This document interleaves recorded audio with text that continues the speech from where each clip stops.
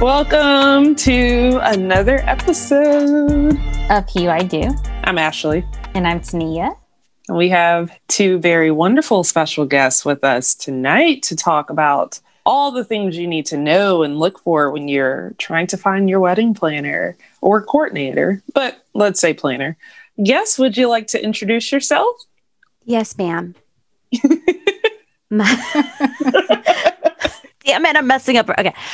My name is Michelle Martinez of the Big Wedding Planning Podcast and Allure Wedding Consulting and Event Planning. Ooh. And I'm Christy Matthews, co-host of the Big Wedding Planning Podcast, and I have a company called Christy Matthews Events. We are so excited to talk to you two. I mean, by the time this airs, our episode on y'all's show would have been out for about 2-3 weeks. I'm not good with time now in this year. Nobody is. Yeah.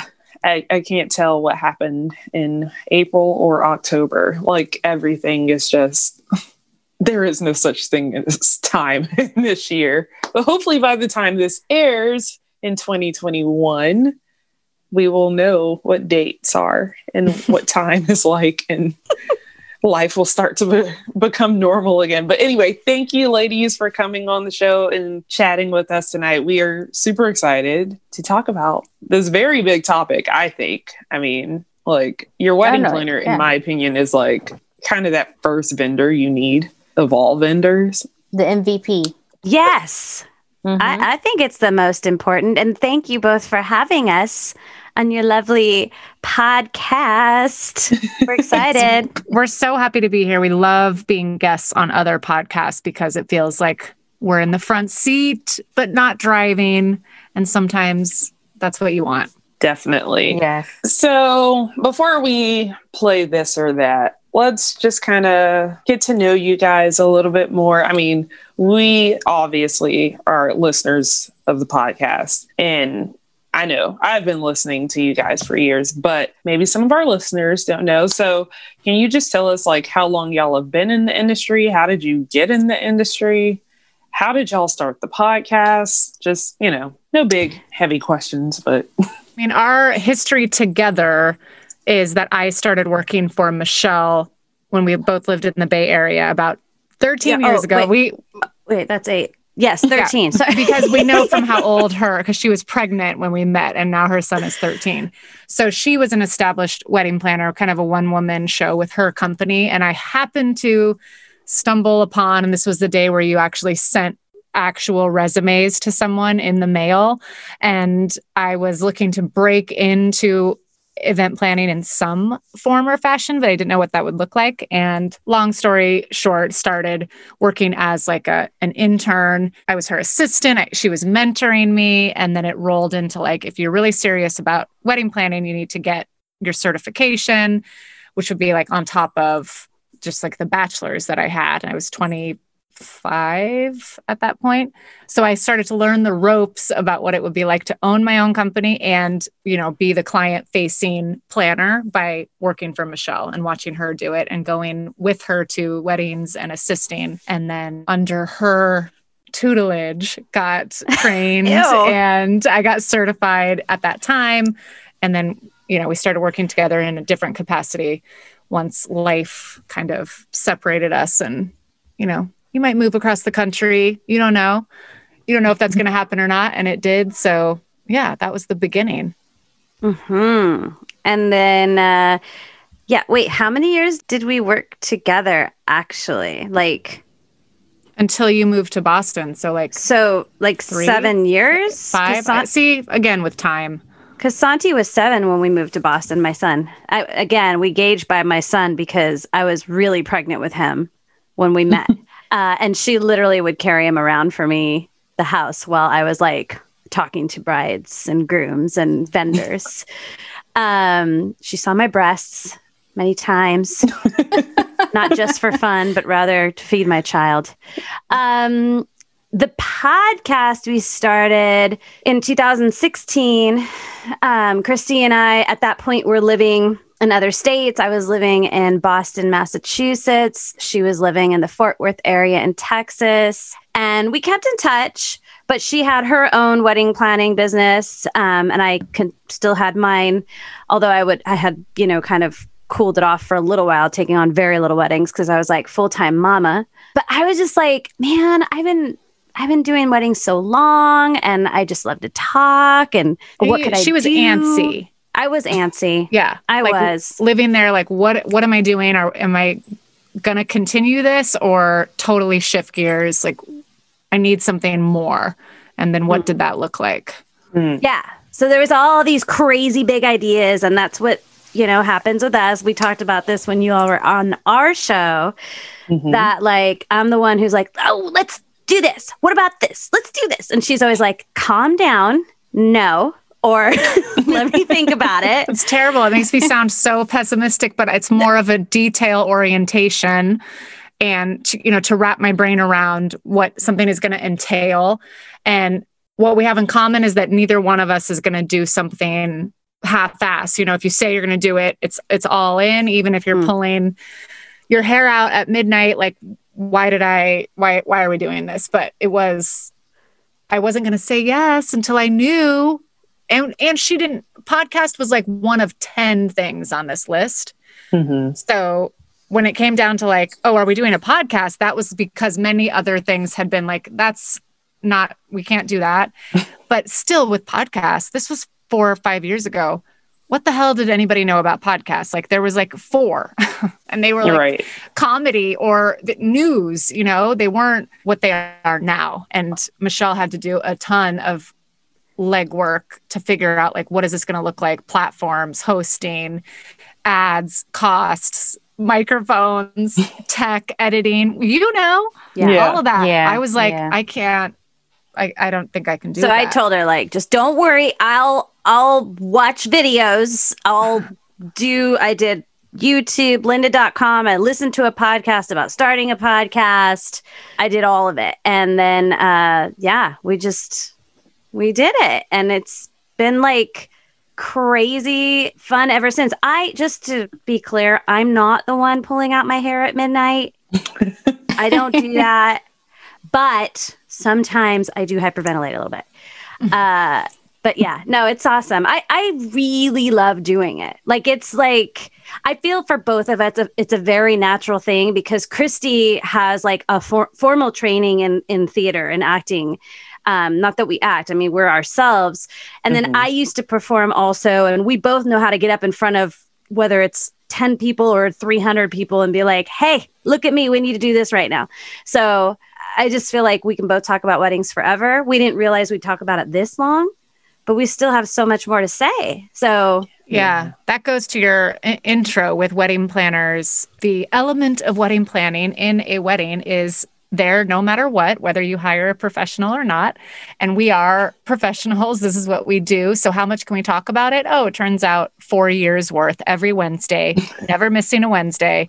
It's crazy how much there is to talk about. So that, goes to the argument that a wedding planner might just be the pivotal part of your vendor team that maybe you haven't given much thought to, and to hire or not to hire should be a thoughtful decision because there is a million things that we do. Yeah. So finding the right person and exactly what you want out of a planner are some pretty big decisions to make. Yeah. I can't imagine planning even just the small elopement that I had at the house 2 months ago without any help. Like, there was so much, and I mean, granted, it was just 2 of us and an officiant outside of like the 3 vendors that were also there. But I could not have imagined like even putting that together. So when I see that there are ladies out here that are trying to put together 200 guest weddings by themselves, or even having a coordinator coming in with the last 6 weeks or a month, like, how? And work a full-time job? Like, I can't imagine it. I wouldn't want to do it. I didn't. I'm not going to. I mean, I know when Tania gets to that point, we've already been like, look, no, Yeah, I've helped You out. have a full job. Yeah, I've helped out 2 of my cousins with their wedding, and I was like, yeah, when it's my turn, I'm hiring somebody because I go crazy, especially working full time. And Right. as you said, like there's a lot that goes into a wedding, and there's so many hats that one has to, I guess, like juggle. So yeah, definitely, like y'all are the MVPs, basically. As I said before, y'all the MVPs. Yeah, because there's so much you just don't know until you get engaged, and then you start trying to plan your own. And then just imagine like really trying to research all of these things and putting together a timeline and having thousands of spreadsheets. And and every just wedding is different.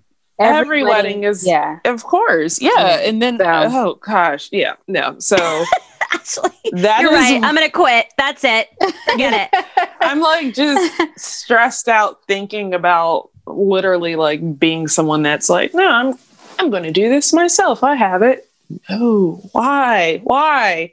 Like, if anything, I understand people want to save money. And that to me is probably the biggest reason why people forego, but at the same time, like, just don't do it. Just don't like splurge a little bit, get you someone to help you out, and don't let it be a family member. That's my personal opinion. But anyway, just end up putting myself under this desk, just cringing and thinking of all those people out there planning their own weddings without a clue.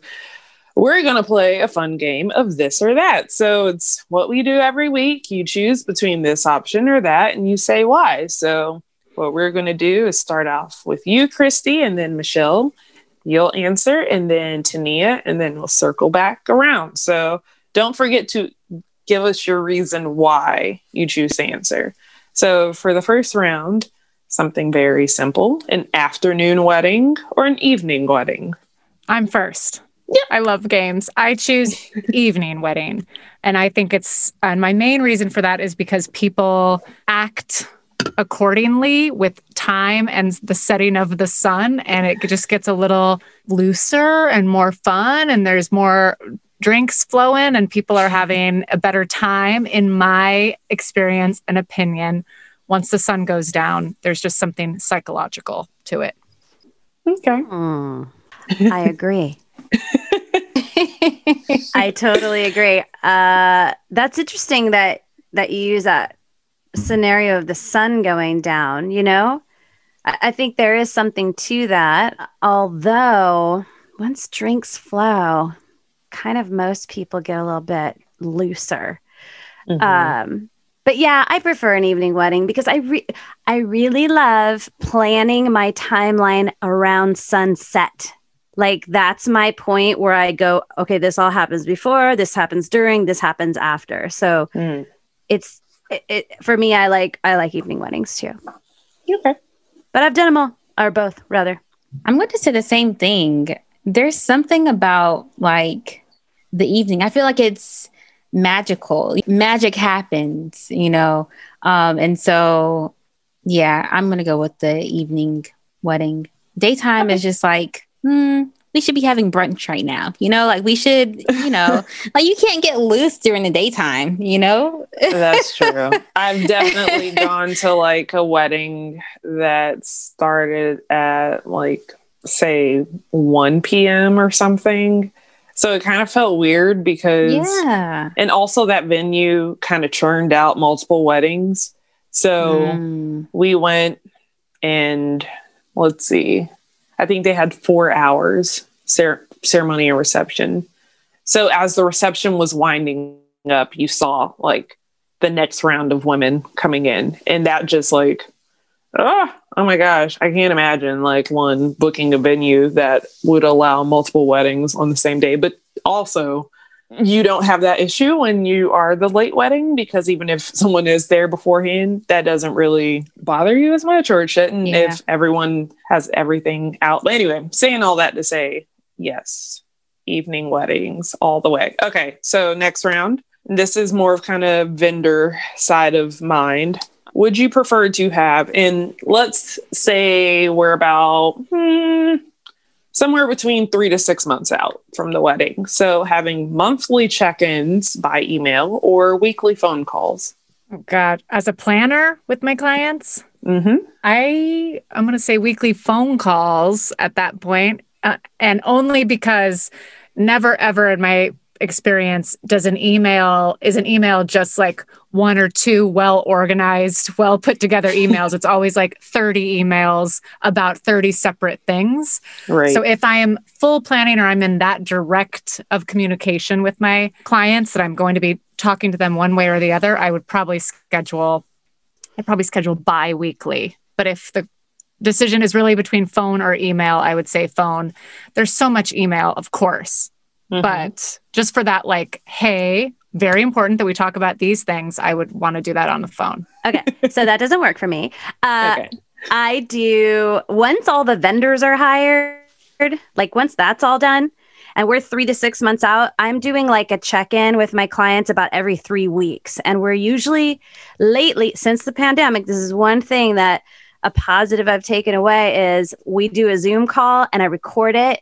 And I keep that in their folder in my Dropbox. So every meeting, every 3-week check-in we have, whether it's 5 minutes or it's an hour, I record it. That way, if there's any notes I need to look back on, or if they said, I said, he said, or whatever it is, like we've got it recorded. So I try to keep in touch every 3 weeks with my clients at that point until we get much closer to the wedding. And then we're usually texting each other back and forth every day. But yeah, every 3 weeks we do a Zoom check-in.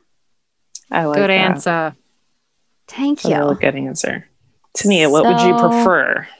I mean, if we were that close, yeah, because I was like, I don't know if I would like weekly phone calls. I mean, like if I need to get in touch with my planner, then I mean, yeah, I would. But then texting is so much easier. But I guess I would go with the weekly option if we were that close. So, Okay. yeah.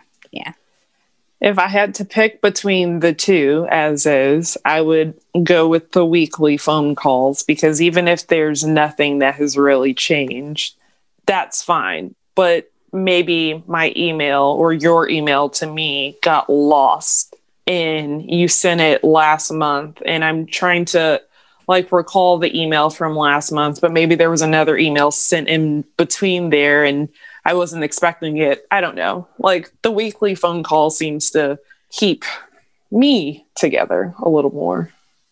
All right, 2 more. So selecting vendors based off the planner's recommendation or selecting your vendors based off of word of mouth. So like a friend told you about someone or, you know, that kind of word of mouth. Yeah. As a planner, we would definitely say go with the planner's recommendations and keep in mind that at least if you have a good planner, 99% of those recommendations are going to serve you well, not only because they're professionals, we're giving our stamp of approval, but because if they're like my first recommendation, it's because I know them well and we have a good working relationship. There's like a shorthand, look across the venue at your florist and like blink 2 times and she knows what you mean is, you know, this is the chandelier to put the flowers at, whatever it is. Like there's a communication, quick, you know, quick speed, like I get it, she gets it, we all get it, I trust her or him. So that's a huge, huge incentive. Another one is a little bit of cost saving because our favorite vendors a lot of times throw some shit in for free, you know, little things that you wouldn't think about, like an extension cord. So it's just, that's 100% easy answer on that one. That's so funny. I was just, as you said that about like, if you give a look to the florist, I was thinking about Anne and how like, she'll walk to me and be like, do you want? And I'll be like, yeah, you know what I mean? I totally got it. Okay, thanks. Run. And I run to the next thing. It's like, that's literally how we do it.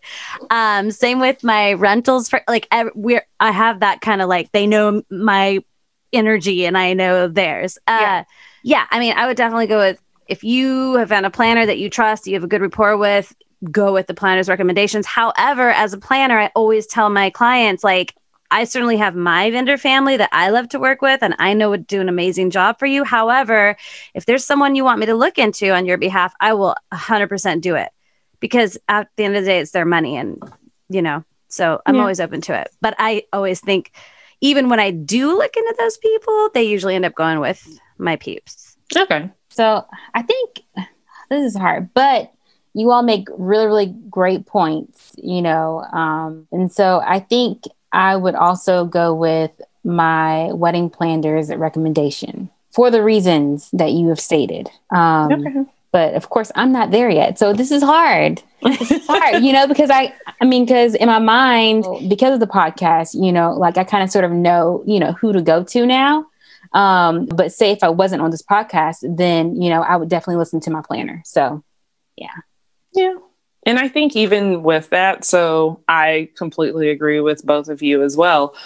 I would go, and I did go off my planner's recommendation, or I would reach out to a particular vendor and say, hey, do you know a blah, blah, blah? And then, yes, I know 4. Here you go. Check them out yourself. And so I think pretty much almost every vendor I have, now that I think about it, for my July renewal is based off the recommendation of another vendor. Mm-hmm.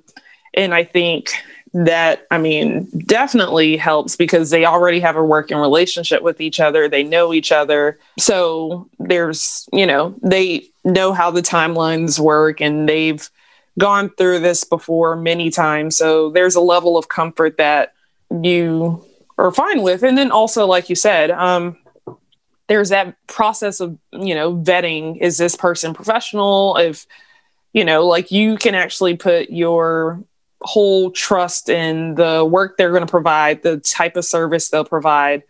When you're completely new to this and you have no idea who to pick or where to go, you would prefer to have the recommendations of someone in my opinion, the professional side, versus the, oh girl, I love working with so-and-so and so, which is great to have that extra, my friend, used her as the makeup artist and she was amazing. Or, she was a great floral designer for this wedding, but she, might put up great work or might know how to beat a face down, but she might suck with timelines, or she might not, she might have been 30 minutes late, which, the wedding day, you can't have, especially, certain vendors have to be there a certain time. That could screw up the whole order thing. So I think having that professional sign off is way better than the homegirl recommendation. That being said, a recommendation is so much better than, it's on top of the research you've already done with reviews and their website and their portfolio. If you like all of that online, and then your next door neighbor is we worked with them, we loved them, that can put you over the top. It's still better than just going off of what you find online alone. So it's kind of a tiered system. Do your research online, mm-hmm. see if, any personal recommendations come in. And then top of that would be a professional, another vendor, or best, a planner who can say and speak to I know this person well, and here's what I think. Love that little nugget of advice early. Let me add one more thing to that, if you don't mind.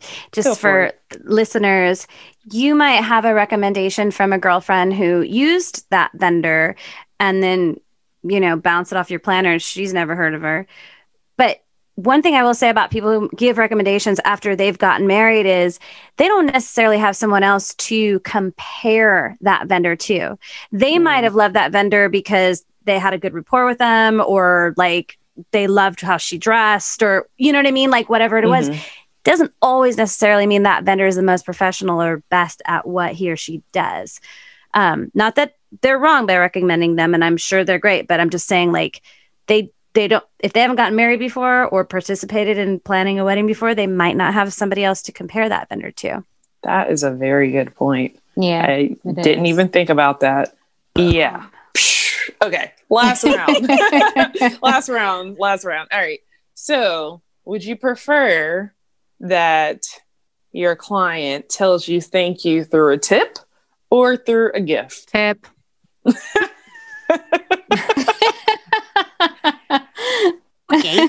100% tip. And if Michelle says different, it's only because she's gotten some extremely expensive gifts from people with extremely good taste. I've heard about some of your gifts. I was going to say, it depends on what the gift is versus the tip. Although, I mean, money is money. And this is the thing, if you only have $25 to tip somebody or $50, getting them a nice gift is a lovely gesture, especially if it's well thought out. Mm-hmm. Personalized. When you receive, if you receive a gift, you're like, oh my God, she knows I love owls, and she bought that vintage owl on eBay, and like, I love it in my living room, and I'll look at it all the time because I'll always think of her, and she was one of my favorite clients. Like, that's a beautiful gift. If you don't have like a good amount of funds to give to somebody, but if you're going to tip somebody $500, I probably want the money. Yeah. I mean, because it's kind of hit or miss unless, but I have gotten some pretty nice gifts over the years and tips. So I don't know. It depends. I mean, it's not like, here's a Starbucks gift card. Right. Enjoy $25. Yeah. Which is not bad because I love, my soy latte. But yeah, I don't know. It's a hard one because I've been very fortunate to have some really amazing clients. I guess they seek me out and I seek them out because like we're like kind of on the same wavelength. You know what I mean? Like we're very similar. But when I first started out, it wasn't like that either. Like I didn't know who I was as a planner, and I was just like, sure, I'll take your business. Sure. So, so I don't know. I'm confusing things. Maybe tip just to be sure that it's going to be worth it. Oh. Basically, if it's a good gift, it's, Yeah. But tip, I mean, you can't go wrong with money. It's like Christmas or birthdays or, whatever holiday. Like, you can get a gift card, or you can, spin the wheel and give a gift, or you can just hand over this cash and they can do whatever they want with it. And they're going to like that because it's money. And everyone likes money. Mm-hmm. Yeah. All right, Tania, what would you do? So it all depends on if I have time, because I am a good gift giver. Mm-hmm. But if I don't have any time, then of course I'm going to just hand over cash, because as you said, everyone loves cash. Mm-hmm. But I just have like what's a good amount to give? Like a percent. I was wondering if you were going to ask that about, like it is very that's very important. Sliding scale. Like it's essentially, for the most part, for a planner, I would say it's based on the percentage overall of what they are paying us, which can range from $3,500 for, basic month of to over $10,000 for a full planning. Mm-hmm. So that would be a very different tip if you're going to tip 10% or 15%. I've never gotten a cash tip for less than 100, because I think from what Michelle said, if you're only going to tip your, no matter what, however much you paid your planner, if you were only going to tip like 25 or 50, it would probably be in a gift form. Yeah. Because usually it's like a thank you note with a couple $100, $500 in it. But that's based on how much it sounds like a lot. I mean, I waited tables. Now that I'm saying it out loud, that sounds like, oh, I always get 500. But I've been working with them for a year, and the package is this much money. So what's another 500? Because I stayed probably an extra hour or two on the wedding day and, was hopefully a really great wedding planner. Yeah. And also we never expect tips. And also you should absolutely not tip if you did not get great service based on your contract above and beyond. Yeah. That's good information right there. Yeah. Don't feel like you have to. I've definitely done that. All right, guys. So we're going to move into, take a break really, really quickly for this ad. And then we're going to get into all these good, fun wedding planning questions. So we'll be right back. Hey, everyone. For those of you who have not checked us out on huido.com, what are you waiting on? Go on over there and browse the site. We have incorporated the HuiDo shop, where you can get t-shirts, stickers, mugs, and many other items. And by the way, we will be expanding the shop, so look out for that. If you are interested in being one of our featured guests, you can also find that information on there as well. Please continue to support our socials, and you might be seeing us on the big screen one day. You never know. But as always, we love y'all and we wish you much love and success. All right. So we are here with the wonderful ladies of the Big Wedding Planning Podcast, and we are talking tonight or today when you're listening about finding, selecting your wedding planner, all the things you need to know, think, consider, because if you are just now starting this process, chances are you know nothing. Even if you've been a bridesmaid before or maid of honor, you've had limited interactions with their planner or coordinator if they went the coordinator route. And even with that, there's still so much you just don't fully pay attention to, I think, in my opinion, until it's actually your wedding that needs to be planned. And we just don't want you to get caught up in like very pretty photos on Instagram and think that that person should be your wedding planner just because of that. Like, there's so much more we want you to think and consider. So that's what we're going to do tonight. So Tania, take us away. All right. So first question, what does a wedding planner do? Everything. Literally, no. Well, the main tasks are research, design, coordination, planning, execution, and evaluation. Are those the 5 that we were taught in class? I don't know. That sounded very academic. Yeah, well, that's what we were taught in school. I mean, what does a wedding planner do? A full-on wedding planner is going to plan everything from start to finish until the day of, and, you know, even powwow with you after your wedding day. A wedding planner thinks of everything and remembers everything so you don't forget anything. And I think the biggest thing a wedding planner can do for you is to ease your mind and make sure you're not spending money that unnecessarily. Yeah, a full wedding planner, full planning, if that's the service you're getting, is going to hold your hand through the entire process. And that includes communication with vendors. And then another very popular option is a month of coordinator. And so that person would effectively take over your job that you've been doing, planning your wedding, in that last 6 weeks of the day. And the biggest jobs for a month of coordinator, in my opinion, would be your timeline, your wedding day timeline, and then the full setup and tear down, which is quite a process that people sometimes don't think about until a couple weeks out. Like, they've collected all this stuff. Who's going to put the stuff in the place, and who's going to make sure the stuff ends up in my trunk before we go home? It's not a glamorous side of wedding planning, but it is a very important part of the day. It's a physical job that we do. And then running the timeline on the day, executing with all of the team that you hire. So it's kind of like being a stage manager. If you were looking at it as like a theatrical production, the wedding planner is the one running around backstage, making sure that the ropes get pulled at the right time and the lights go on at the right time. And the, the main stars of the show are wherever they need to be. So as you said, everything. Yeah.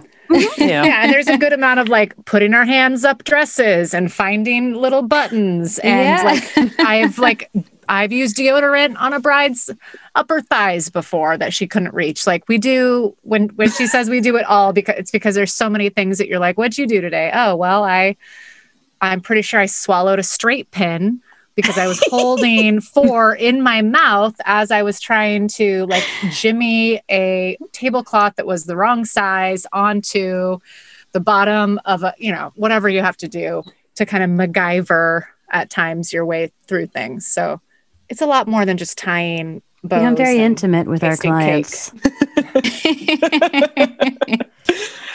But you should feel that level of comfort too with your planner. So that it's not like, oh my gosh, what are you doing? What are you doing? Like, it shouldn't be weird. We've held dresses while people pee. I was literally, I held up brain.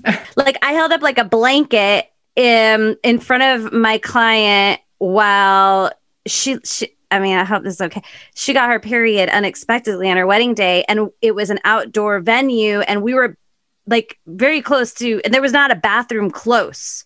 So she literally had to put on her, tools in the toolkit, they're out in the wilderness while I held up a blanket. You know what I mean? Like there's just, Yeah. we've done so many things. A wedding planner will have like a bag of tricks too. I mean, we're going to probably answer 12 of your questions in one answer, but like a That's Mary fine. Poppins, when she pulls out the lamp out of the bag and the kids are like, what? How's the lamp in there? Like that's every wedding we will use our emergency kit, or it'll be on our person. This is very J-Lo in the wedding planner when she like opens up her jacket and she has all the things there. But it's true, we carry a lot on our bodies. And we're always adding to that emergency kit because somebody will need something at one wedding. I'll be like, I remember distinctly looking for hemorrhoid cream in my like toiletries portion of my emergency kit because I was asked by a very important member of the VIP circle and was like, I have so many things. I have Advil. I have, Band-Aids, of course, Neosporin. I have Pepto-Bismol. I have all these things. Maybe I do have it. And then, no, I didn't. So somebody has to run to CVS, but you can bet your ass at my next wedding. Oh, literally, you can literally bet your ass at my next wedding. I'm going to have hemorrhoid cream because it was one thing that was missing. And I was like, well, I'm going to have it now. So the kit keeps growing. If you have an experienced wedding planner, they should have a hell of a kit that they, you don't cart it around with you all day, but it's somewhere. Hemorrhoid cream can be used for like under the eyes or something, isn't it? Also like for puffiness. Yes, like puffiness. Yeah. It doesn't work as well as you think it should, but yes, it can be in a pinch. Interesting. Ooh. Yeah. These are the questions you need to ask your potential planner. What's in your kit? Do you have hemorrhoid what cream? is in your kit? Yes. Their kit Right. should be much more utilitarian than like some cute little like wedding planner pins. branded kit Yeah. that you can like easily put in your glove compartment. No, I have a suitcase, and it's like there are many compartments in the suitcase, and there are many random, it looks like I'm going to kill somebody probably if I got pulled over. They'd be like, what's this rope and these ties and this staple gun? You're like that guy in Pulp Fiction that comes after they kill the people and he's the cleaner. Like we could do that potentially with we what could we save have a in our life. kit. We could cover up a murder. And we'll rub your upper thighs if you need us to. There you go. It's That's it. Yeah.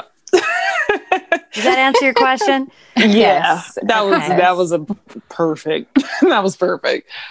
So first, should one pick their planner before they select the venue, or should they pull them in afterwards? We just had this conversation, right? Yeah, we did. What comes We're talking first, about- the chicken or the egg?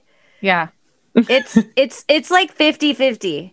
Well, no, Okay. actually, I would say I would say the majority of my clients have their venues when they hire me for full planning even. Okay. I would say like 75%. And then the rest I find the venue for, or in some cases they have the venue and they're not happy with it. So then we have to find a different one. But yeah, either way, I think you're going to get more bang for your buck from your planner if you're paying for full planning. If I were to also help you find your venue, because I'm going to charge you the same no matter what. Yeah. Right. Yeah. So yeah. The venue is such an important decision. So it'd be nice as a planner to have been involved in that decision making, or like, your first contact with the venue manager or whatever. But same, most of the time, my clients have already, it might be very recent. Like we just signed the contract, or just last week we made our final decision, but it's still, so we're still at the beginning of the process. But most of the time they have the venue already. And if I'm being hired and they don't have the venue, it's always extremely like, we have literally no idea. We don't have an idea what time of year. We don't have an idea what part of the state. And then that's a big part of the job that they're hired. That's why they want a planner, is because they're so like, oh, we haven't even taken the first step. How can we possibly? So it is kind of chicken and egg, but most of the time couples have a venue already. Okay. So essentially, you would be the second vendor Yes. that is selected. Gotcha. All right. All right. So do wedding vendors also help the couple select their other vendors? I think especially when Sometimes. vendors that go hand in hand, like a photographer and a videographer. They often might not be the same company or even affiliated. And people think there's all this like secret commissions going on. Like you're going to get $500 if you make me get that vendor, but it's very, very rare that that's involved in any of this. It's just people like to work with who they like and who they get along with and who they trust and who they find reliable. So it's a great way to hire your vendor team. Hire a couple key vendors and then ask them, hey, you have any opinions on florists? We've kind of done a little poking around, but we haven't quite hired anybody. What do you think?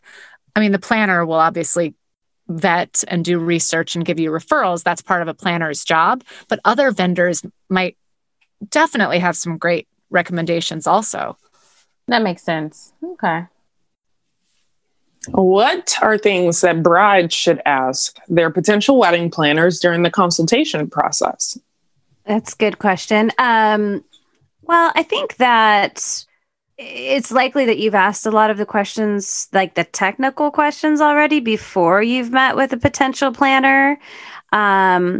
Some of the questions I get asked are, well, actually, one we always recommend you ask that a lot of people don't is, can I see an example of one of your wedding day schedules, like your wedding day timelines? Can I see one or two? Because it's kind of, and I often will just show these. It really says a lot about the planner. For me, and the way my brain works, like, let me see how organized this planner is. How does he format things? Is it easy to read?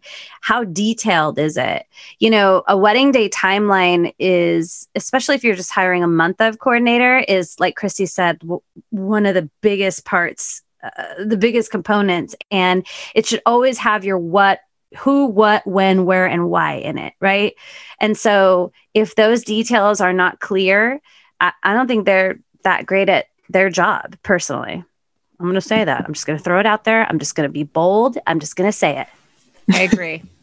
Asking to see those examples is huge. And a lot of people don't think about it, or they think, oh, it would be nice if she showed us a timeline, but it's awkward to ask. I don't think it's awkward. I would always have like a stack ready to go. If you wanted a hard copy, I could pull one up on my computer. This is an example of a wedding similar to yours. Here's what theirs looked like. And it's not so that they can go through and see, like, does that make sense? It's more so that they can see the overall picture. They haven't hired me yet. I want them to see how my brain works, like Michelle said, because maybe my timeline is 4 pages long and this couple is like, we don't want to know down to the minute. You do all that, but we don't want to be involved, and that just stresses us out, or that's not our style, or just tell me where to be. That's what a lot of people will say. Just tell me what time I need to show up. And I'm like, I can do that, but I want you to see why I'm charging what I'm charging. Right. This is not like I'm just going to roll up and be like, I'm kind of a leader and I think I can round up these vendors. Like, there's a lot of legwork that goes into it. So I'm showing you this before I show you maybe the full breakdown price wise, so that you can understand, like, this is a lot of work. So that's why I'm charging what I'm charging. And that's another thing, in my opinion, for your answer, is talking about price when you meet with the planner. If you are respectful and you're not trying to just like get something for free from the beginning, then all questions are a good question. And the planner should be able to answer them about fees and hours and communication, all of it. I also think it's important, and this probably goes back to our formal training with our teacher that Christy and I both had, but I feel that any professional should have business insurance. Ask your wedding planner, or potential wedding planner, do you have business insurance? Do you have liability insurance? Because if that wedding planner is very serious about their business and any potential, emergencies that could happen, if he or she is taking care of his or her business, then that says a lot about that person too. A lot of people think like, okay, I'm a wedding planner. Do you have a business license? Do you have business insurance? Aside from all the, how many years have you been doing this? And, what is do you have a certificate? Christy and I are both certified wedding consultants. We are CWCs, and we got our certification back when it was offered in a classroom setting.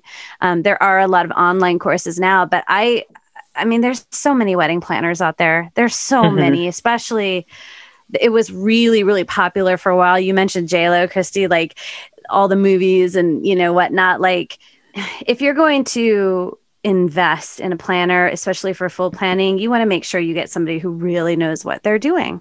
Mm-hmm. Yeah. I think that really, I was going to say that you brought up many points that I didn't even consider. Like Same. a timeline, I wouldn't have even thought about that. Me I think when I was looking, I was just like, oh my gosh, your Instagram looks nice.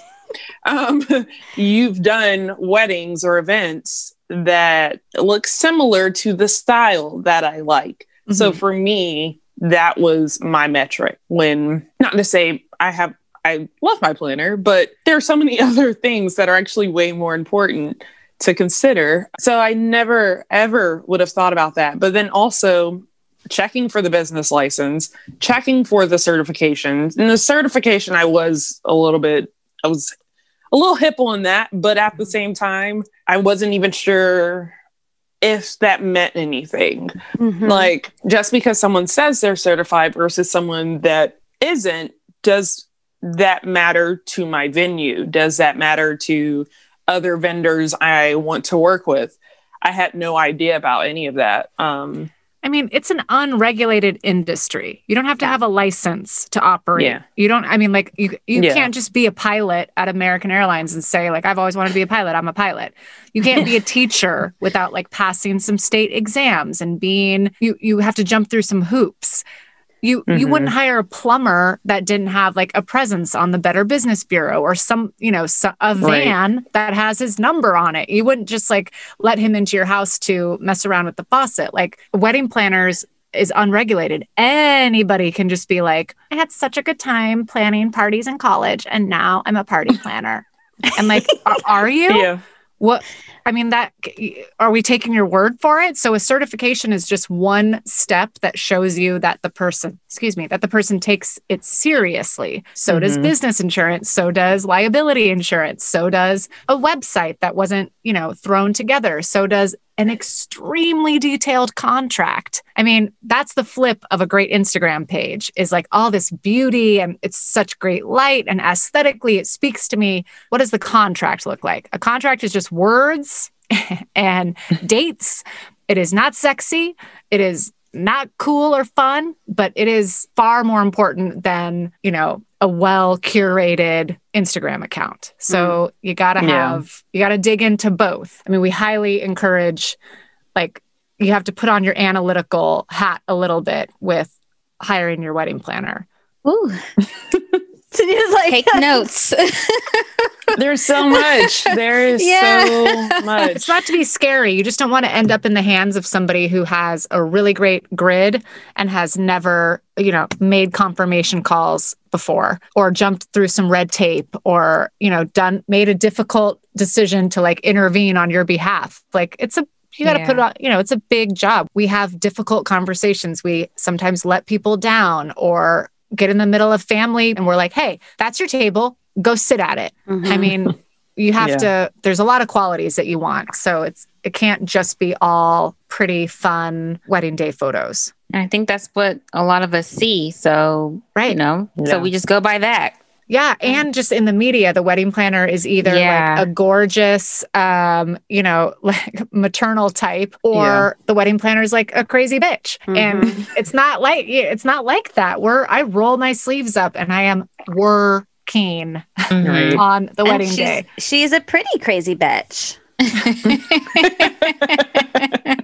And the one you want on your side, on the wedding day. That's how you should feel about your planner. Oh, man. All right. So when couples are researching their planner or coordinator via social, what should they notice? Didn't we just say that this is not how to research a wedding planner, Tanya? Yeah. No, I'm just kidding. Yeah, you did. No, you did. Not exclusively, but yes, right. yes. So, I mean, I think it depends on what's important to you. And I think one of the things that I love so much about your podcast is that you are bringing a voice to your community. And so the first and foremost, Christy and I say this a lot, is like, what's on their social media? Are you Black? Do they have Black people on there? Are you gay? Are there any gay couples there? Like, Mhm. do you see you on their grid or on their website? Yeah. I think Yeah. that's big because you again, you have to feel comfortable with this planner. You know, do you see representation of who you are as a couple? And also right now, more than ever, there's been a reckoning in this industry and this country, as it, was long needed, but putting your money where your values are, you're paying somebody's bills. I mean, I had to stop seeing my hairstylist because I found out through stupid Facebook that she's an anti-vaxxer, anti-masker, QAnon nut. And she was my hairstylist. Like, I don't need this woman for advice, but she did a pretty good job cutting my hair. Once I saw those posts on a personal page, separate, I was like, bummer. Now I have to find a new hairstylist because I didn't know that. it matters to me where I throw my dollars and my support. It is our vote. It is our voice right now for our values. So that looking at somebody's grid and not seeing somebody that looks like you is one thing, but then also maybe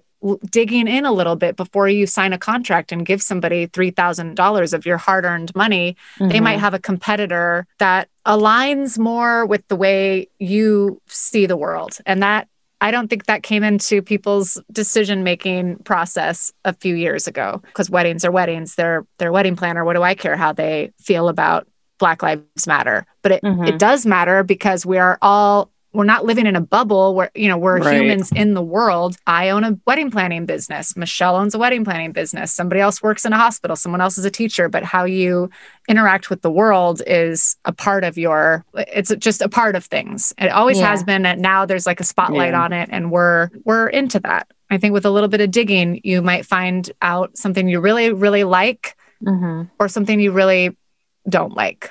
Yeah. Yeah. So what are any red flags within the wedding planning space? Like, what are things that you've noticed that we wouldn't notice because we're new to this, or we're just completely, overwhelmed and caught up in like all the pretty photos and the, staring at the ring 1,000 times, like the things we just wouldn't know? Such a little thing, but we did talk about how if a wedding planner says in her package or whatever that it's like a 6-hour day or even an 8-hour day, that's just kind of, you should dig into that as a potential client when you're comparing. Like, what do you mean? Like at 10 p.m., you're going to walk to your car? I mean, I can't remember an 8-hour wedding that I've ever done, but I know that that's on some people's contracts. And then, then overtime, if you add time, is going to be this much, but it's more if you add it that day. I mean, there's just some contracts. Make sure you're really comparing and reading them carefully, but that would be just a little bit of like an eyebrow raiser, like 8 hours, really, with setup and breakdown and like everything that needs to be done before you even get to the venue on a wedding day. So that's just one that comes to the top of my mind. And I think it's just also a pet peeve of mine. I think red flag that was a good one, Chris. That's what I was going to say. You stole it. Another red flag is just the way that the planner is communicating with you from the get-go. Like if you send an inquiry through the website, obviously you're going to get that auto reply, right? That everybody has on their website. But then, are they getting in touch personally within 24 hours? 48 hours, and what's their communication like over email, over phone? How difficult is it to actually have a phone call with that planner? These are all, if it's like, oh my God, Chrissy's, I inquired with her on, Friday. I get it. She probably had a wedding that weekend, but I would hope to hear from her by Tuesday. And then I can't talk to her for 2 weeks and I can't get any sort of pricing. And you know what I mean? Those are, for me, are red flags because communication is like number one. Like it's so important for a planner specifically because we are your funnel. Like between the couple and all the other vendors. And we need to know how to communicate clearly and effectively and respectfully and professionally. And promptly. So yeah. And on the prompt thing, then this goes hand in hand with communication, organization. Obviously, you cannot have a disorganized wedding planner. What is the point? No. But timeliness and like if I would be mortified to my core if I ever had to text a bride and groom or a groom and whoever on the way to a meeting to be like, I'm so sorry, I'm running 15 minutes late. Like that would be, I would die. I mean, just because it's like a first impression thing. Also, I'm the wedding planner. Like the idea of being late for anything is I am early or I am right on time. So if you're talking to somebody and they roll in like late or they miss the meeting or they cancel the meeting more than one, I mean, life happens. Like, but if a meeting is, we've talked to brides through our podcast who are like, so what do you guys think? I've had a wedding planner and she's canceled on us 3 times. And the last one was when I was on my way and she canceled. And I was like, oh my gosh, you have to not work with this person. That's what I think. That's 3, too many red flags, but timeliness is huge with wedding planners. This is a professional. Do they take their job seriously? Are they taking your wedding seriously? Are they taking your time seriously? They need to be on time. I can't imagine having a planner that is late. Like, what are you late for? What are you late for? Oh my gosh. Oh my Again, gosh. Anybody can call themselves a wedding planner. So you have to, you have to learn. Don't hire somebody that is late for your first meeting. I don't know. Oh my gosh. Well, okay. You're right. Okay, so what type of bride needs a month of coordinator versus a partial planner versus a full-time planner? I think it's usually budget driven. Okay. Yeah. Although I remember a very long time ago when I was planning my wedding and my then fiance asked if I wanted to hire someone to help plan it. I was like, no, nobody's touching my wedding. No, because I was like, I'm doing this. This is mine. But I'm a wedding planner. I wasn't then, but but it's typically budget driven because you probably can't afford a full-on planner, or you have somebody who's going to help you, or you got this. But at the very least, you should have a month of coordinator. And I will say that day of coordinator, there's no day of coordinators. I mean, if someone says I'm a day of coordinator and they are literally just going to show up on your wedding day, that's not good. Mm-mm. You need a month of coordinator. You need somebody to take over for you and the month before your wedding. Yeah, because they have to draft the timeline. They can't just follow the timeline. Mm-hmm. And that is something about the industry that's a little weird. A lot of planners have a day of package or an on-site, something that they call like my associate planner will be the day of planner. You might see those kind of terms when you're looking at websites, but it is a very easy question to ask when you're emailing. Does day of planner, what does that mean? Really? Does it just mean day of? And most of the time they will respond with maybe a package description or something more than what's on the website. And it will say like starting 3 weeks out or starting 6 weeks out, we do a consultation, and then I visit the venue, and then I make the call. So the answer is like, oh, okay. So you're not actually day of. But if you ever come across somebody who says like, no, it says day of, it's day of, I'm going to put the address in my phone and MapQuest my way to the venue and introduce myself, then don't hire that person. That is alarming. If you're a groom or a bride that needs a partial planner, you're probably someone who has the time and feels pretty confident doing most of the work, but doesn't want to go at it blindsided. Like wants the benefit of the planner's vendor's recommendations, of more guidance along the way of the planning process, but not necessarily somebody that you need to actually take the whole thing on, right? And again, it's, more budget friendly to have a partial planner versus a full planner. And people who hire me for full planning are usually they're like, I just can't.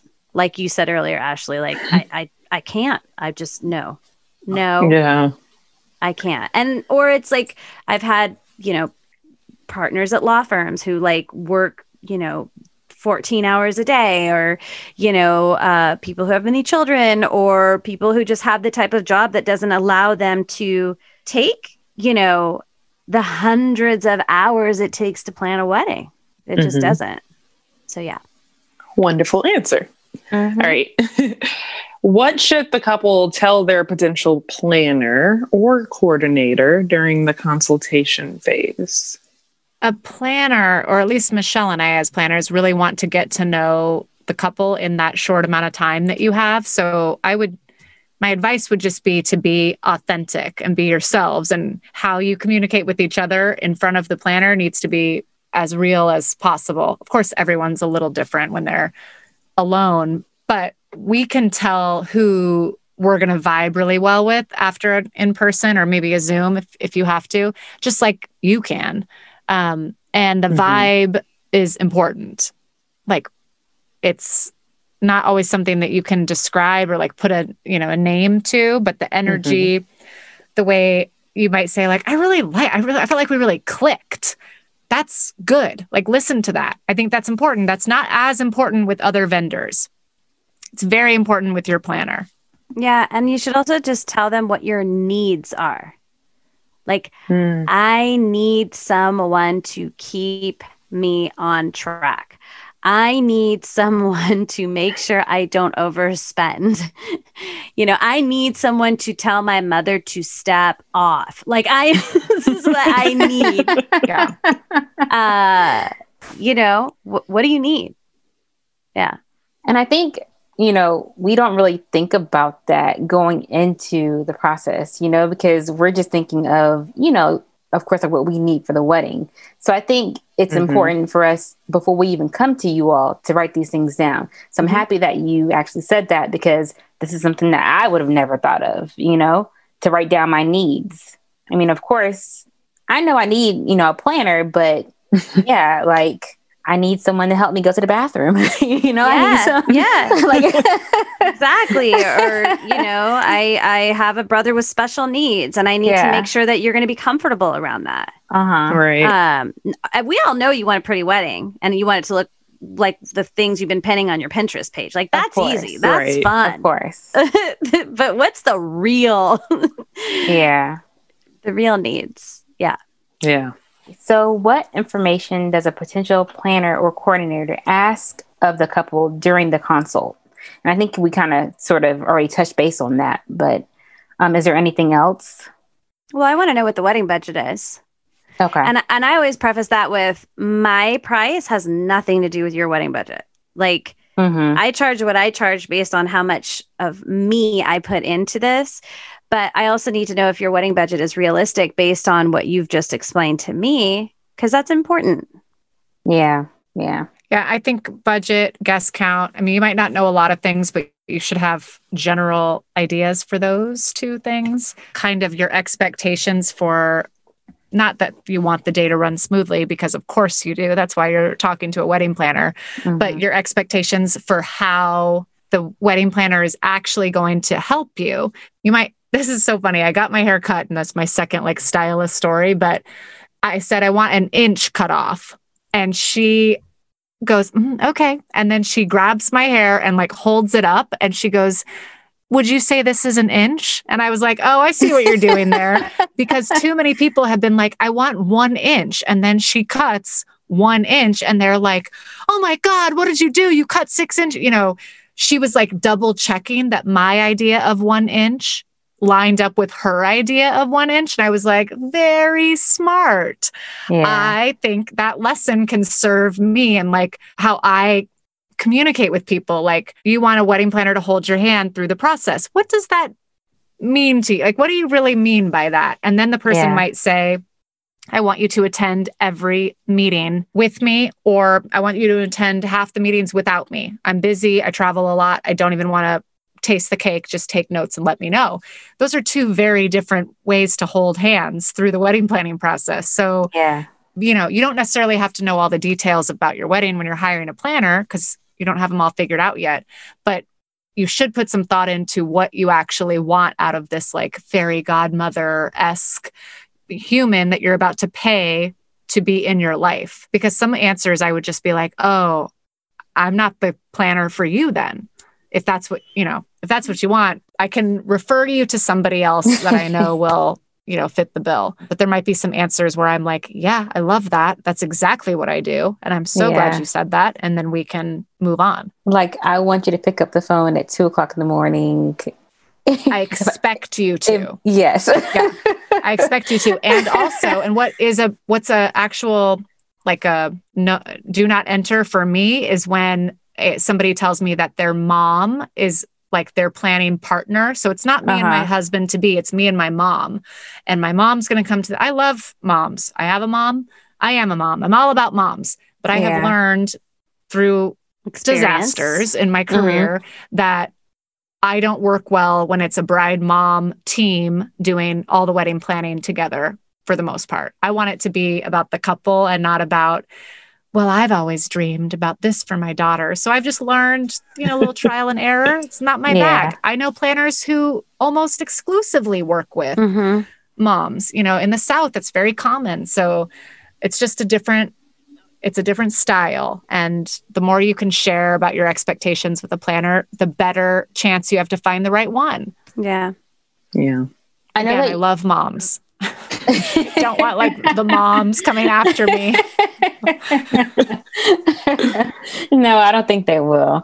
And I know that you've all touched on this a little bit earlier, but how should bride's personality type factor into the type of planner she hires? I know that's very, very important. It's very important. When, Christy mentioned the moms, I've always said if the couple meets with me and the word perfect comes out in any shape or form, I'm like, yeah, this isn't going to work. You have unrealistic expectations. It's very important. It's very important. You should be working with someone who you feel really comfortable with and you get along well with. And I mean, and Christy touched on this too, like, the wedding is the couple, the wedding should represent the couple, the bride and the groom, or the bride and the bride, or the groom and the groom, or, whoever. And so, and usually there's a lead of the two. There's like a lead that you probably talk to more than the other, but you should really both get along pretty well, because on the wedding day too, like I'm talking to both of you. I'm giving you both direction. You're both giving me direction. And I want to make sure that you both feel 100% with me. So I think that's insanely important. Yeah. I agree. So if I can't get along with you, then what are we doing here? Yeah, what are we doing? What are we doing? You don't get to choose your family, but you can choose your planner. Yeah. So, yeah. Would you say that like just a consultation phone call would be enough to glean like the different personalities? So, or, say post COVID meeting in person. Do you think that's enough just to kind of, okay, I can tell that I will like you or not? It can be enough. Yeah, it can be. I mean, if you're the kind of person that's just indecisive in life, period, it's not going to be enough for you. Right. You know what I mean? There's many people like that. Right. But like, I've been in meetings where like within 20 minutes, they're like, all right, can I get a contract? Or, where we've walked away and they don't contact me for a week later. So, I mean, I think it's definitely or a phone call where I know, because the bride was really upfront about it, that I was the third planner in a list of phone calls that they were making that had been like narrowed down. It was like American Idol. I made it to the final 3 and I didn't take any, that I didn't feel one way or the other about that. I was like, okay, well, let me know when you know. And I was the third of 3 and they took a couple days and like deliberated and looked at our contracts, I'm sure. But we had a good 30-minute phone conversation. I learned a little. She learned a little. I thought this would be great. I want this wedding. But I would have totally understood if I never heard from her that she went with somebody else because they were very careful about who they were hiring. But she did hire me. And prior to us meeting at the venue to do like a walkthrough, because this was month of, we had never met in person and hadn't spent more than a half an hour talking on the phone.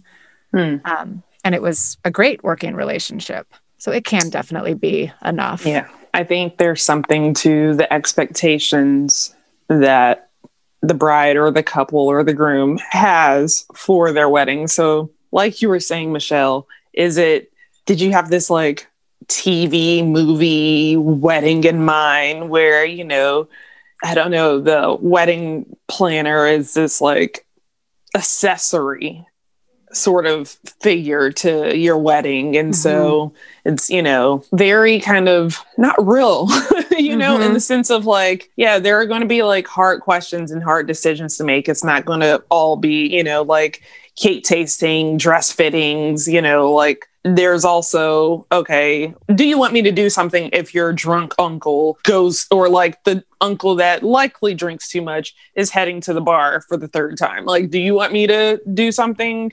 Who should I talk to about that? And so I think maybe it just all goes back to this kind of image in mind that media has portrayed when it comes to like wedding planners and what that role means for the weddings. And I really think that weddings have like been really weirdly represented and played up in a certain way, right? Yeah, because it's not all like that. I mean, I think of the dress shopping process. My dress shopping process was nothing like say yes to the dress. So I think there are a lot of these images where you see one thing online or on the, not in the news, but on TV. And then the reality of it all is like not completely different, but it's like, yeah, that was probably like 30% of like what really happens. So anyway, saying all that to say, you're not going to be just like besties hanging out, or I don't know. There is something else that I thought of as you were talking about this, and that's like, and it's an old saying, right? Like life is what happens while you're planning. And so your personality should match, or you should be very comfortable with your planner. I have experienced, clients who've lost loved ones during the planning process, who have, I've been in the same room when they're fighting or crying with their estranged parent. I have been a part of moments that most people that like your friends don't see, because I am inserted into that family for an amount of time. And, they don't feel uncomfortable or embarrassed for me to see that side of things. And I'm okay with it too, Yeah. So that happens a lot. So it is important to feel close or comfortable. You don't have to be best friends, like you said. You know what I mean? It doesn't have to be like that. And it's not your mother. But I mean, you have to know that your planner, a full-on planner, is going to be inserted into your family and your relationship to a certain extent. Which I think is just an amazing honor. I get off on that. I love it. Not everybody can. Yeah. Not everyone wants to. Actually, true. Yeah. So yeah.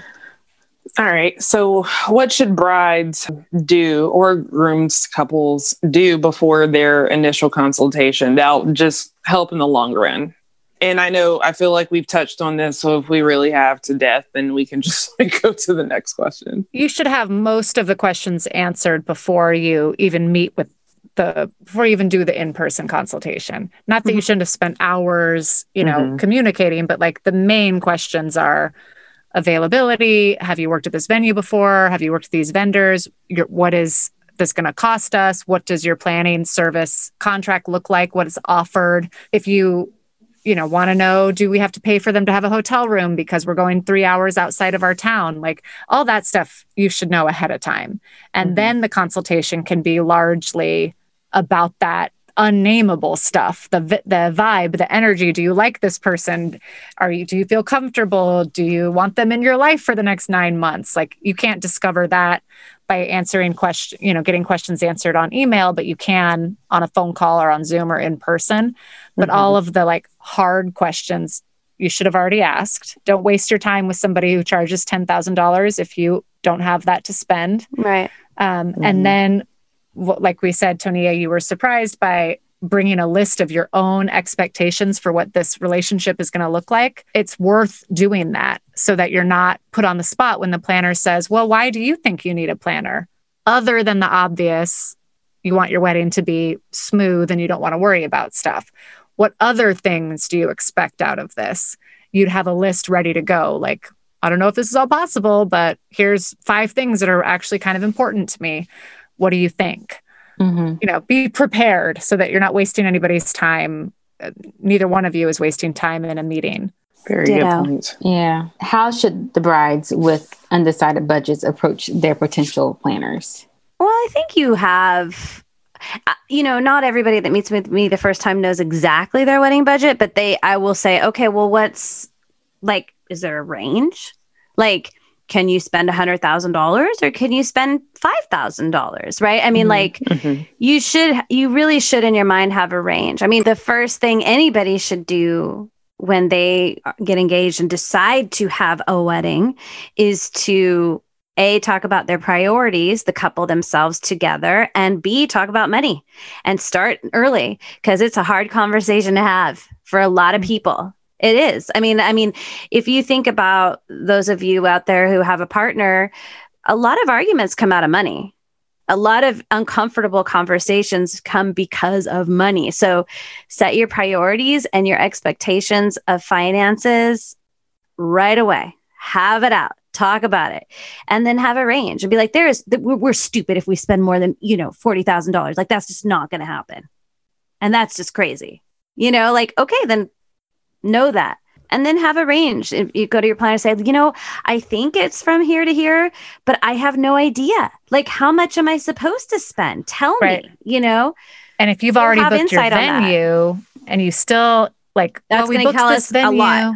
Yeah. And it's $10,000 for 11 hours or whatever you get it for. We can kind of tell you right then, expect to spend at least double that than what you spent on the venue at minimum. Venue is 50%, and that would be if we're including reception, food and drink, basically. Yeah. So there's some simple kind of if you're spending that, does it make sense if your overall wedding budget is $20,000 to hire a $5,000 wedding planner? That's a pretty big, just 25% of your whole budget. Maybe not, but like Michelle said, our fees do not reflect it doesn't matter if you have $1 million wedding or a small-ish, more, a less expensive wedding in the backyard. Our fees are the same. Some planners do it that way. Some planners do. I've heard of that, of a percentage. I just don't think it makes any sense. Not to me, at least. So, because our most difficult weddings could be the ones with lower budgets and they often are a home venue or a venue that needs a lot of dressing up that they got for a deal, and then they hire a planner. So, yeah, for the two of us, our price doesn't reflect the overall budget, but you wouldn't want to spend half your overall budget on your wedding planner. So there are things to consider, even if you don't actually know your number. Yeah.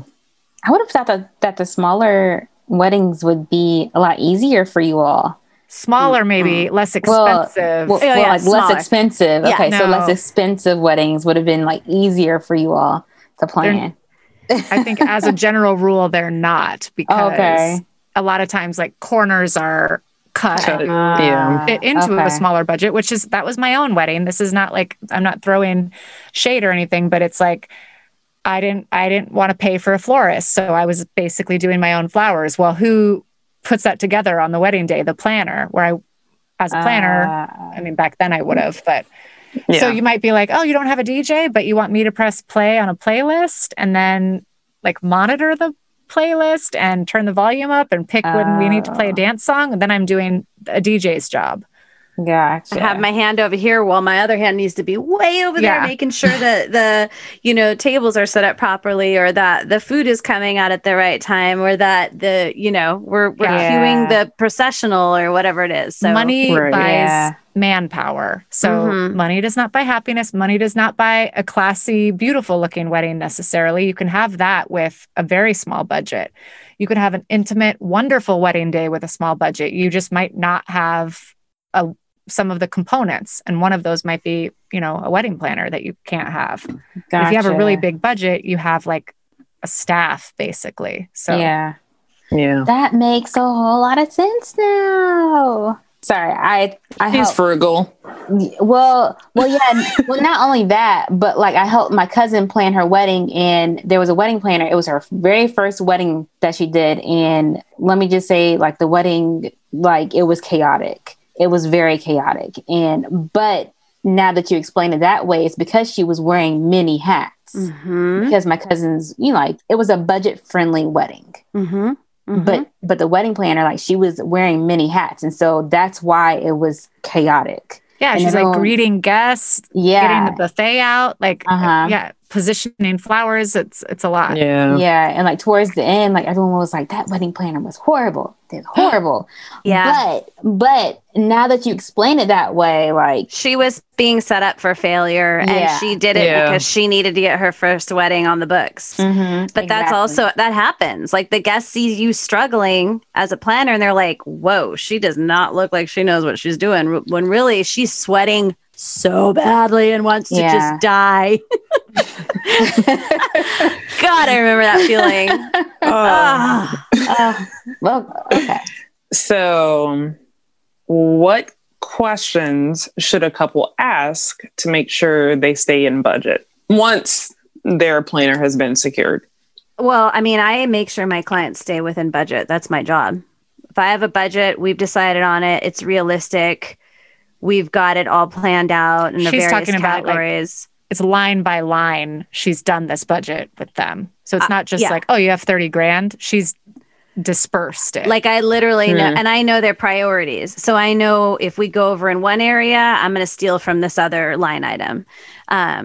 So really, like, if you're hiring a full planner, we keep you in budget.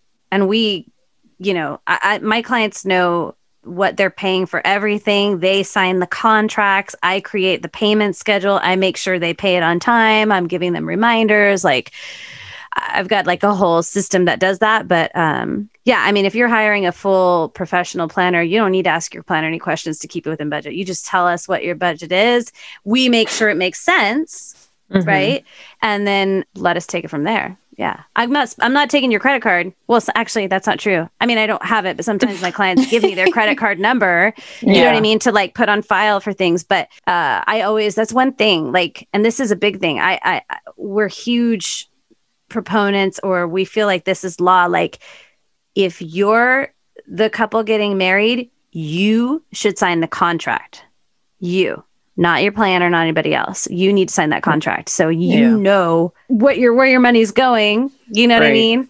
And what your responsibilities are and what your vendor's responsibilities are. But I always read the contracts before my clients do. That's good. Yeah. Speaking of contracts, so would you be able to help a bride or a groom or a couple figure out whether, like, this is a good contract or this is actually horrible? Like, don't sign that. Exactly. Yeah. I don't ever hand a contract over to my client before I've read through it thoroughly and made a lot of usually comments on it.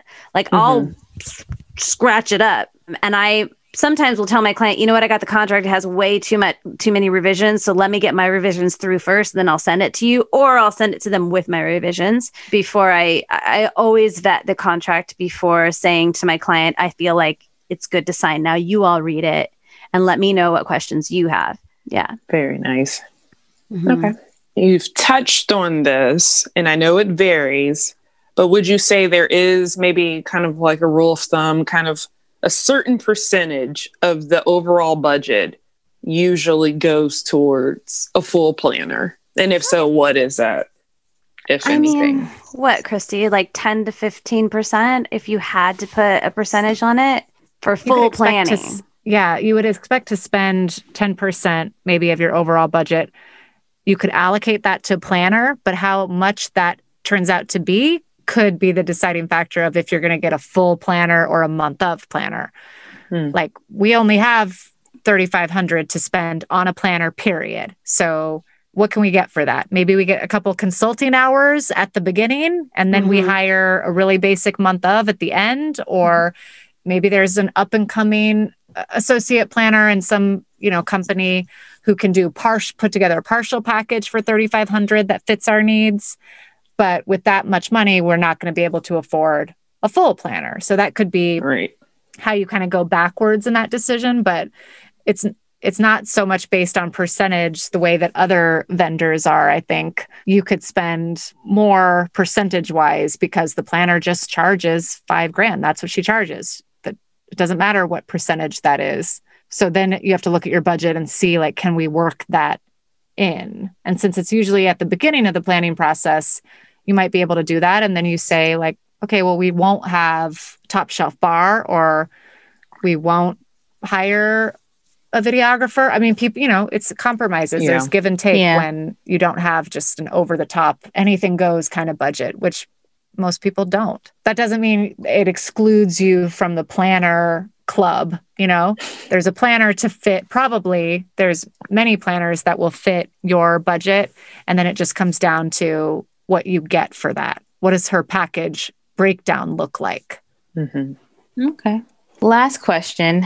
Any parting words or advice for a couple that just got engaged that is about to start their planning process? I think actually, if you're about to start your planning process, just make sure you're on the same page. Priorities are important. Mm-hmm. And what your priorities might be, you may assume in your mind those are your partner's priorities. And then when you really sit down to talk about it, you might be really shocked. Yeah. And Mm-hmm. and really be sure that you are representing the two of you in your wedding. Like, it's a waste of money and time if you've got some cookie cutter wedding that someone else expects you to have. Mm-hmm. It just is. Yeah, I think my overall advice is to it sounds so trite, but stay grounded, stay true to who you are. Don't get all crazy now that you have a ring on your finger and it's go time. Here's my giant binder full of images that I've been collecting since I was 15, and we must have these things or else it is a failure and I'm failing at life. And what is the point? Take a deep breath. Don't go down some social media rabbit hole online where you look at every single picture of a sprinkle cake that has ever been photographed in the history of the world. That, to a rational person who lives a normal life and goes to work and has a relationship and has friends, that sounds crazy, right? You're that's not me. I would never. But you'll be surprised when you creep towards crazy. I think depend on each other, rein it in, keep it together. Just remember there's a whole world out there that is not planning your wedding. I think that's sometimes I can get disillusioned even in the industry where it's oh, wait, it's not going to be a perfect day. It's not the most important day of your life. I think that's a huge misconception and problem that the wedding industrial complex feeds into. Yeah. Surprise, marriage is way harder than wedding planning. The marriage part, the part for the rest of your life, way harder. Not always fun. It is work. Wedding planning, don't make it something that it's not. Just stay grounded. That's all. Be normal. Be cool. Don't be a crazy version of yourself just because you're engaged. You don't have to. You don't have to do that. Yeah, the world does not revolve around your wedding, by the way. Yes. Your friends do not always want to be hearing about your wedding. Yeah. That's what these podcasts are for. Yeah. Yeah, seriously. Yeah. Very good advice. Yeah. Yeah. Yeah, seriously. Tania, is there something you want to tell Ashley? No, I'm just kidding. No. Oh, gosh. And I feel like she probably heard more than anyone else just because of the podcast. Mm-hmm. Yeah. I mean, Yeah, but she signed up for that. I mean, that's not that your is fault. true. That is very true. That is very true. Because I'm thinking of just other random wedding things that my other bridesmaids never heard. But Tania got it all. Yeah. Mm. And there was at one point I had to be Ashley, no, no, it's going to be okay. I'll handle it. Just chill out, Yeah, you're spinning something into something it doesn't have to be. Exactly. But thankfully, she was a good bride, Yeah, she was a good bride. But I know she was. Yeah. One of our definite pieces of advice, and we'll leave you with this, is kind of, you can use it many times throughout the process, and that is make a decision and move on. It's been a motto of our podcast because it applies to so many things, whether it's okay, you're not going to invite your brother. Okay, you made the decision and now you have to move on, because the longer for anything, vendors, decisions about design, decisions about what song to play for whatever, once you make the decision, if you keep looking and you keep researching and you keep talking to people about the decision and then you change your mind, it just is wasted time, wasted energy. What's the point? Chances are you're going to circle back to the original decision anyway. Like, make a decision and move on. If we could put our philosophy as planners in a nutshell, that's a part of it. Help in a nutshell. That is such great advice, because I feel like I could have used that. But seriously, just, don't hem and haw. There's so many things, so many decisions and thoughts and things to consider in your wedding. Like, you really don't have time to agonize over every single one. Trust me. Okay. Thank you, ladies, for that. We're not letting you go yet. We're going to do unsolicited advice. I did remember my advice. So this is what we do every week. I provide some advice to the people that are listening, whether you ask for it or not, because when you get engaged, sometimes you get some advice you didn't ask for. So this week is, once those registry gifts start rolling in, start sending those thank yous. Don't be like me, trying to send out like 100 freaking thank yous right now, when I could have been doing this in April, which is, I think, when our first gifts start rolling in.